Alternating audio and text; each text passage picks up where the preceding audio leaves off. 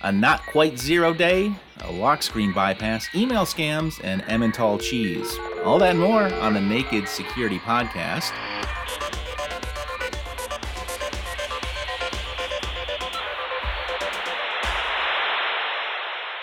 Welcome to the podcast, everybody. I am Doug Aamoth. He is Paul Ducklin. Paul, how do you do today? I'm great, Doug. And I don't think you mentioned the billionaire Gucci master. He is part of all that and more, of course. Yeah. Oh, and much more, Doug. Exactly. We do like to start the show with our This Week in Tech History segment. This is exciting for me because I was there, man. This week, on November 14th, 2006, Microsoft released the Zune, a 30-gigabyte portable media player meant to compete with Apple's iPod. Microsoft would make its way through 3 generations of Zune players, a music subscription service, and a handful of other fits and starts before canning the hardware in 2011 and the software and services in 2012. I was working at TechCrunch at the time, and the general consensus was that not until the Zune HD, which came out in 2009, were we talking about the good Zune, but by then it was too little too late because the iPod Touch came out in 2007, and I remember covering that event and being awed by such a device. I can't remember the last time I was awed by such a thin MP3 player that could download songs directly to it. That was the story of the Zune for me. With the hardware and the screen, though, were really good, so it was hard to not like it. It just was missing something. And then they shut everything down, so it didn't really matter. Between the Zune and Windows Phone, those were 2 initiatives by Microsoft I really wanted to work, and they just didn't quite work. I loved my Windows Phone, believe it or not. Because it's always the third version with Microsoft, isn't it? Windows 3. And I thought, great, the Zune here we HD, go. And version. As soon as I fell in love with it, they discontinued it just when it got good. Well, we can stay on the subject of Apple because, this is not quite a 0 day, but it was dangerous enough to warrant an emergency patch. Yes, it wasn't a 0 day because it was disclosed responsibly as far as I know, and it was a bug in a XML parsing library called libxml2. My own Linux distro got an update that happened to include that fix. Now, nobody else seemed to get terribly excited about the libxml2 update. It was just, hey, they found a bug, they fixed it, get the new version. But Apple, just suddenly these updates arrived and they only fixed the libxml2 bugs. Only for the very latest versions of their operating system, so macOS 13, Ventura, and iOS/iPadOS 16. So if I'm an Apple user and I'm not running the latest version of either of these operating systems, I'm kind of in the dark about whether I need some sort of update. Am I waiting on an update, or is my current version, which isn't 13.0 or 16.1, is it safe? That's the problem that we have every time this happens, isn't it? Where there's an update for the latest versions and not the others. So I wish Apple would make it clearer whether there were updates expected for other devices, or even why they felt it was necessary to push out an update just specifically for that one library. My best guess is that when they were informed about the bug and their own security people started looking at it, figure, I wonder if you could exploit this. Oh no! It's far too easy. Maybe they found that there was some part of Apple's code that was just, if you like, too close to the edge of the network or the edge of the device that might mean that somebody could quickly figure out how to exploit it. So why not patch it? If so, great. But it would be nice to know that. So I guess the best advice we can give is go to the software update section and see if there's something there. If not, sit tight, and we'll keep an eye on it. Okay, let's shift gears from Apple to Android. We've got a SIM swap lock screen bypass, and this lock screen bypass is kind of frightening in that it was kind of an accidental discovery, but it could also happen to anybody. So it's kind of serious, and Google kind of dragged their feet a little bit fixing it. Yes, Doug, the fascinating thing about this is I couldn't think of a better way to describe it than a SIM swap attack, because it involves swapping a SIM card. But it's not what we normally think of as a number porting attack, where you go to a mobile phone store and you trick them, cajole them, bribe them, induce them to issue you with a brand new SIM with somebody else's number applied to it. So you can take over their messages, read their two-factor authentication codes and log into their accounts. That's one type of SIM swap. In this case, the bug was caused by somebody who'd restarted their phone And in this case, because the chap had been travelling and his phone had run out of juice, so he was forced to go through a full reboot. And when you go through a reboot, if you've got a PIN set on your SIM card, which you should have, or someone can just steal your phone, remove the SIM card and start receiving all your calls and your texts. And so he got the SIM wrong, and you only get 3 goes. Then you lock yourself out. Now you have to go and get the 10-digit PUC, which is the unlock code for the SIM itself. You only get 10 goes at that, after which the SIM basically destroys itself and is no more use. And he noticed that when he put in the PUC, he realised that he was at the lock screen, but the wrong one. He was at the kind of phone lock screen that allowed him to unlock with his fingerprint, not the you've just rebooted your phone, you have to unlock properly, i.e. with your full passcode. So he figured, I've landed up in the wrong place. This shouldn't happen. I should be locked out of my phone with more than just my fingerprint. And so he was able to find out that he could indeed, if he got the SIM pin wrong deliberately and he timed it right, he could bypass the lock code on a locked phone. Just like that, Doug. Okay, so where does the SIM swap come in this case? Well, that's the thing. Imagine that you steal somebody's phone and you realise, oh dear, it's locked. Now you swap the SIM, but instead of trying to swap their number onto a new SIM of yours, you just go to the convenience store, buy a new SIM card, swap it into their phone, and you know the PIN on the new SIM card, so you deliberately get it wrong 3 times. Now you're at the PUC code entry, you read the PUC code off the packaging because it's printed there, you scratch it off with a coin, there's the magic code. You put that in, and bingo, you've done his bypass.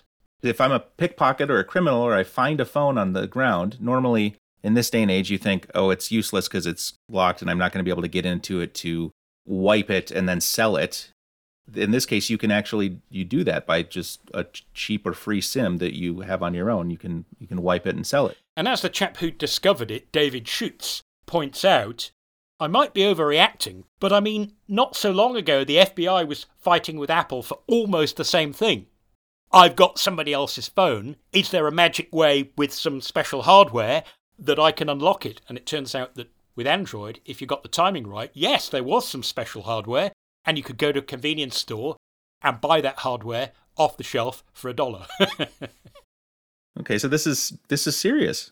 So he takes it to Google, and they do what? They say, yep, we're going to fix it right away, or not? I think sort of both of those. Yeah, we'll sort of, yeah, okay. Someone reported this before, but we couldn't get it to work. And then nothing happened. So his disclosure deadline came round, and he went to Google and said, I'm going to disclose this, but I'm uncomfortable. What are we going to do about it? And fortunately, Google then came to the party, and in the November update, he found this back in June, in the November update, they did provide the fix. And bless his heart, he said, look, I'll come to your offices and I'll show you that it does work. And apparently he's smart enough to find vulnerabilities and do bug bounty hunting for a living, it seems. He's not smart enough to realise that when you're in an office building and you don't have a proper SIM ejector tool, there's probably a paperclip somewhere around. So instead of asking for a paperclip, he tried to use a needle and apparently stabbed himself. It is now fixed, but if you've got an Android phone, do make sure that you have the November update. Okay, we talked not too long ago about a Firefox browser in the browser attack, which I found fascinating. And looks like we may have the potential for another one thanks to a new full screen bypass. Yes, Firefox 107 came out this week, and I think the extended support release is 102.5. Remember, it's 102 plus 5 equals 107. So that's the non-feature fixes, but all the security fixes. And there's nothing critical. There are no 0 days, lots of high vulnerabilities. And the one that caught my eye is a very simple and possibly trivial sounding bug. Well, there's a way to get the browser into full screen mode without popping up that little warning that says, hey guys, the browser's now in full screen mode. Don't forget everything you see is the browser. Press escape or F11 or whatever it is to get back to the regular screen. And you think, like, how harmful is that? But if you remember, that browser in the browser attack was where you paint what looks like an operating system pop-up dialog inside the browser window, and you trick people into putting, say, a password in there, thinking they're communicating with Windows, when in fact they're communicating with the browser. And I think it was one Douglas Armoth who said to people, hey, just grab the window, the fake pop-up if you're suspicious, try and move it outside the real browser window, and if it won't go there, you know you're looking at a fake. So imagine, what's the risk of accidental full screen? Well, then you paint a fake browser window, inside which you paint a fake pop-up, and then when the person follows your very good advice, Doug, and drags the fake pop-up, it will go outside the fake browser window, and you'll go, okay, maybe it's real after all. So the problem with full screen is it means that code running inside the browser, untrusted JavaScript, HTML, CSS, etc., gets to paint effectively any pixel on the screen. I was also thinking a brilliant way to abuse this, now don't do this, don't try this at home, would be to make it seem as though the user's session had, for some reason, just logged out. So back to your login screen, because it's full screen, and ask you to enter your password. I mean, I have a button on my keyboard that logs me out if I hit it accidentally, and now it wants my password to get back in. Doug, I'm glad you're a colleague of mine, is Yeah. all I'm saying. Yeah. And not working for the other side. And if I were really enterprising, now Doug, I wouldn't no. do this, of course. Oh. I know that Windows changes the login picture every day to a different beautiful vista, and I would just check which one is going on today, and I would just cycle that every day to the newest one when I knew what the new one was going to be. Are you sure you're not a naughty boy, Doug? So let's get those Firefox browsers updated and move on to what you described as the Emmental cheese attack. Now, if I were writing the headline, your headline was great. It was very descriptive, but you could have drawn people in with the headline just being the Emmental cheese attack, or why defense in depth is important. You got to use log4shell in there, which is that'll probably pull more people in than cheese. Are you accusing me of what I believe is called search engine optimization? I would never. Thank you, Doug. But it is log4shell-like, and I did think that people would remember log4shell because it's kind of hard to forget. I was worried that if I put Emmental cheese in the headline, that if you don't exactly know that that is a type of cheese that generally has bubbles in it from the gas that's generated while it ferments, and therefore when you slice it, it has circular holes in it. If you don't know that, then I suppose I could have put a picture of a slice of Emmental cheese, but that would have been a bit cheesy. Well crafted. Anyway, the affected tool is a thing called Backstage, and I believe it was originally developed as a developer's toolkit for building what are called APIs, application programming interfaces.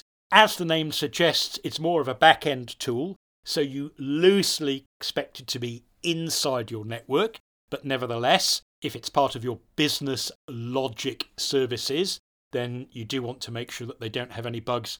And I called it the Emmental cheese attack because, fortunately, it's not just like log4shell where lots of servers were exposed inadvertently and you could just send them random HTTP requests and loads of them would fall into the hole of trying to process a string that contained special secret characters that caused them to run unauthorized commands.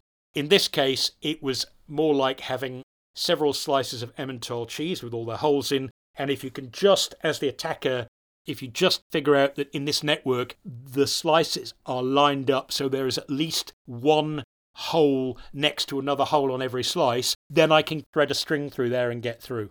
The good news is, of course, that means that if you can move any one of the slices to a position where there's no hole that goes all the way through, you defend against it. So what are the holes that an attacker would have to thread his or her way through to hit pay dirt? Well, firstly, they'd need to be able to access a server that had the buggy code on in the first place to send a request.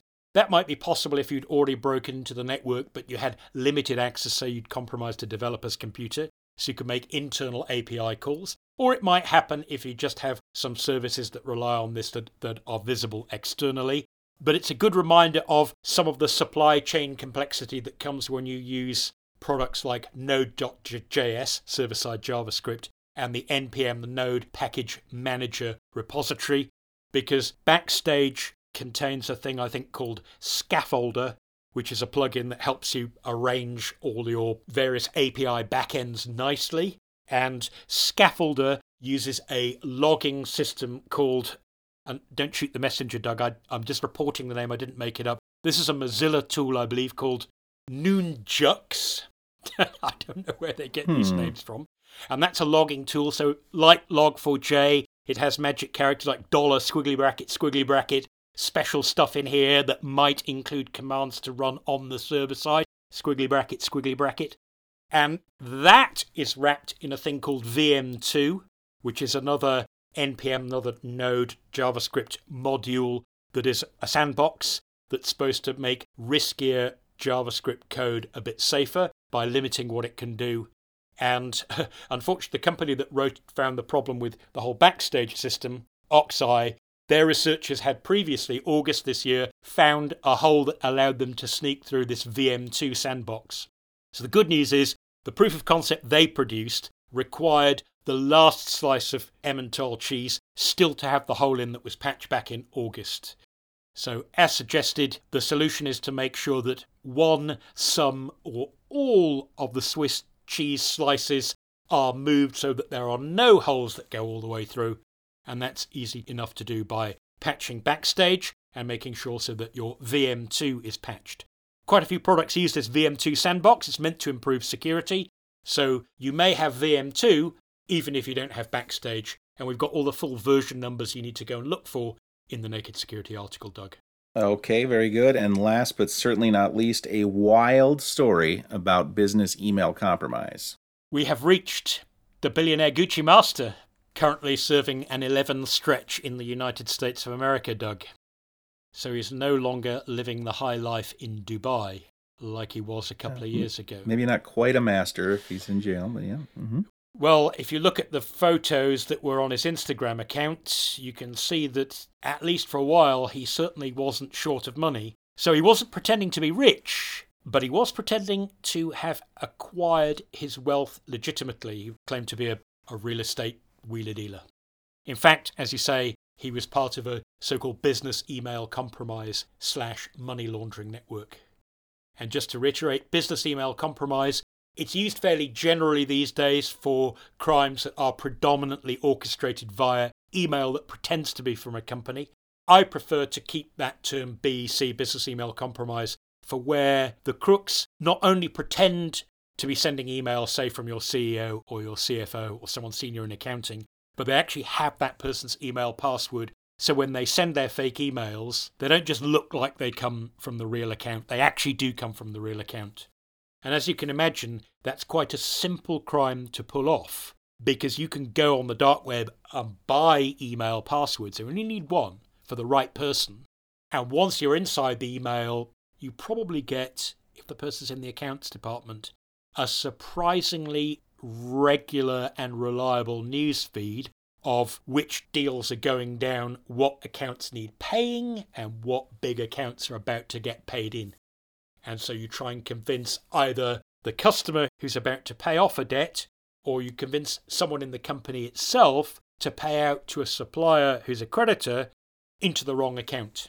And behind the scenes, you have a whole load of money mules and other affiliates in your cybercrime network who are out there going through the know your customer process with banks. So he was bust, and apparently he pleaded guilty. He's been in custody for 2 years, I believe, awaiting trial. He finally decided to plead guilty. He faced 20 years. He got 135 months, which is just over 11 years. So he didn't get the maximum sentence, presumably because he pleaded guilty. And he officially admitted to 2 very sizable amounts that he'd stolen, one from a company in New York that was close to $1 million, and one from a businessman in Qatar. I believe that was also close to $1 million. So he has to pay back $1.7 million to those victims as part of the whole deal. But what was fascinating to me in this was the information that came out from the investigations that were done into this chap. He's known as Ray Hushpuppi. Fascinating insight into all the moving parts that are needed behind business email compromise scams, and how much effort the crooks put into staying just one step ahead of the fraud prevention mechanisms that are in place by each bank, in each country, for each type of account, for transfers between country A and country B and so on. And just realising, if you like, the holes in their slices of Swiss cheese that they can thread their needles through, if you don't mind me mixing yet another metaphor, Doug. It is enough work that you could probably go out and get like a regular job and probably make maybe not this much money, but some decent, honest money the amount of work you have to put in keeping track of all these banking regulations and how to move money. I can move it within the UK, but I can't move it to Mexico, and I can't, like, all these things that he had to think about and deal with. It's a fascinating read if you want to head over there and read the direct report. But we do have some advice for people as far as avoiding business email compromise, starting with turn on two-factor authentication. Indeed, Doug, you might as well make sure that a stolen password alone, or one that was bought on the dark web, is not enough for crooks to get in.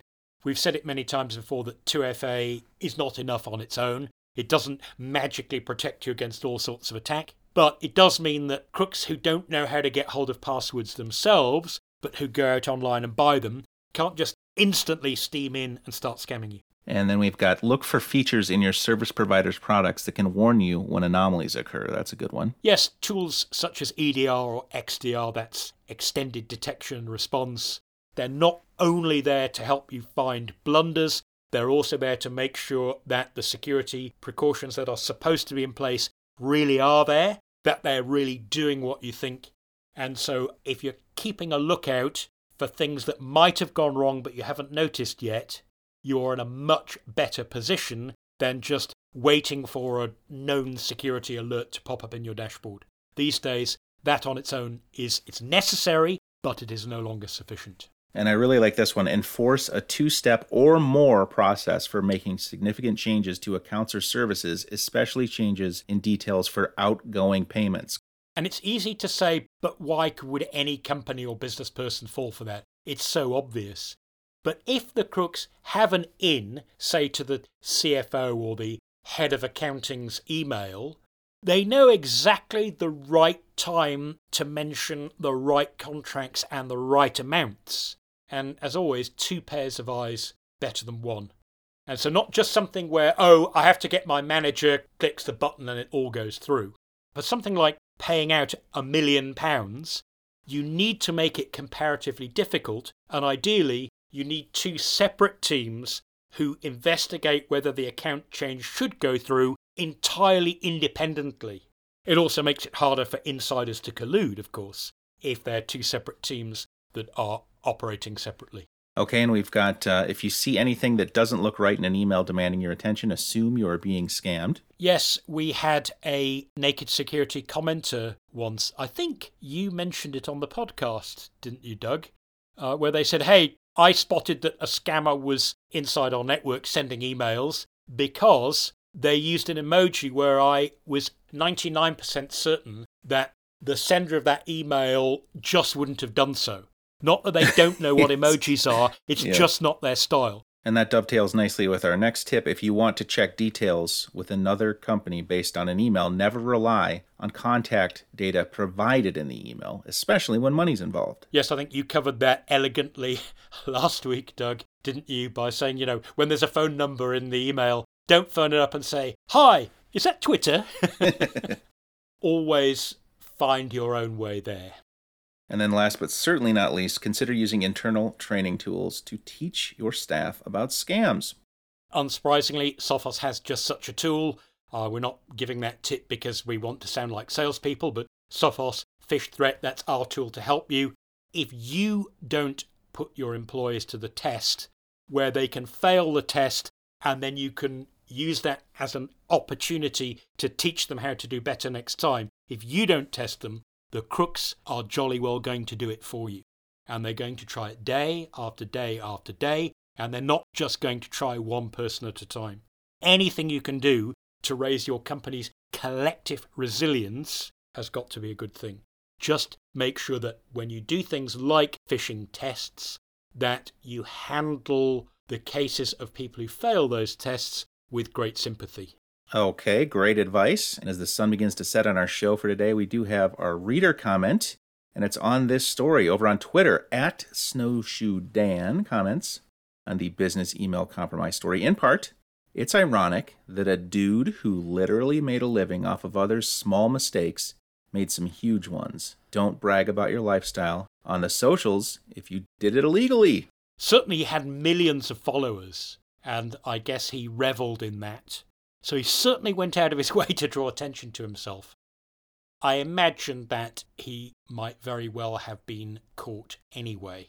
though the pictures that you see in the Naked Security article came from his Instagram account via the Department of Justice charge sheet to get a warrant for his arrest. So they used it as part of their own evidence to convince the magistrate judge that this guy is not just making dimes and nickels. Excellent. That's definitely a roller, and that's definitely a Bentley. All right. Thank you for setting that in, Snowshoe Dan. If you have an interesting story, comment, or question you'd like to submit, we'd love to read it on the podcast. You can email tips@sophos.com. You can comment on any one of our articles, or you can hit us up on social @Naked Security. That's our show for today. Thanks very much for listening. For Paul Ducklin, I'm Doug Aamoth, reminding you until next time to stay secure.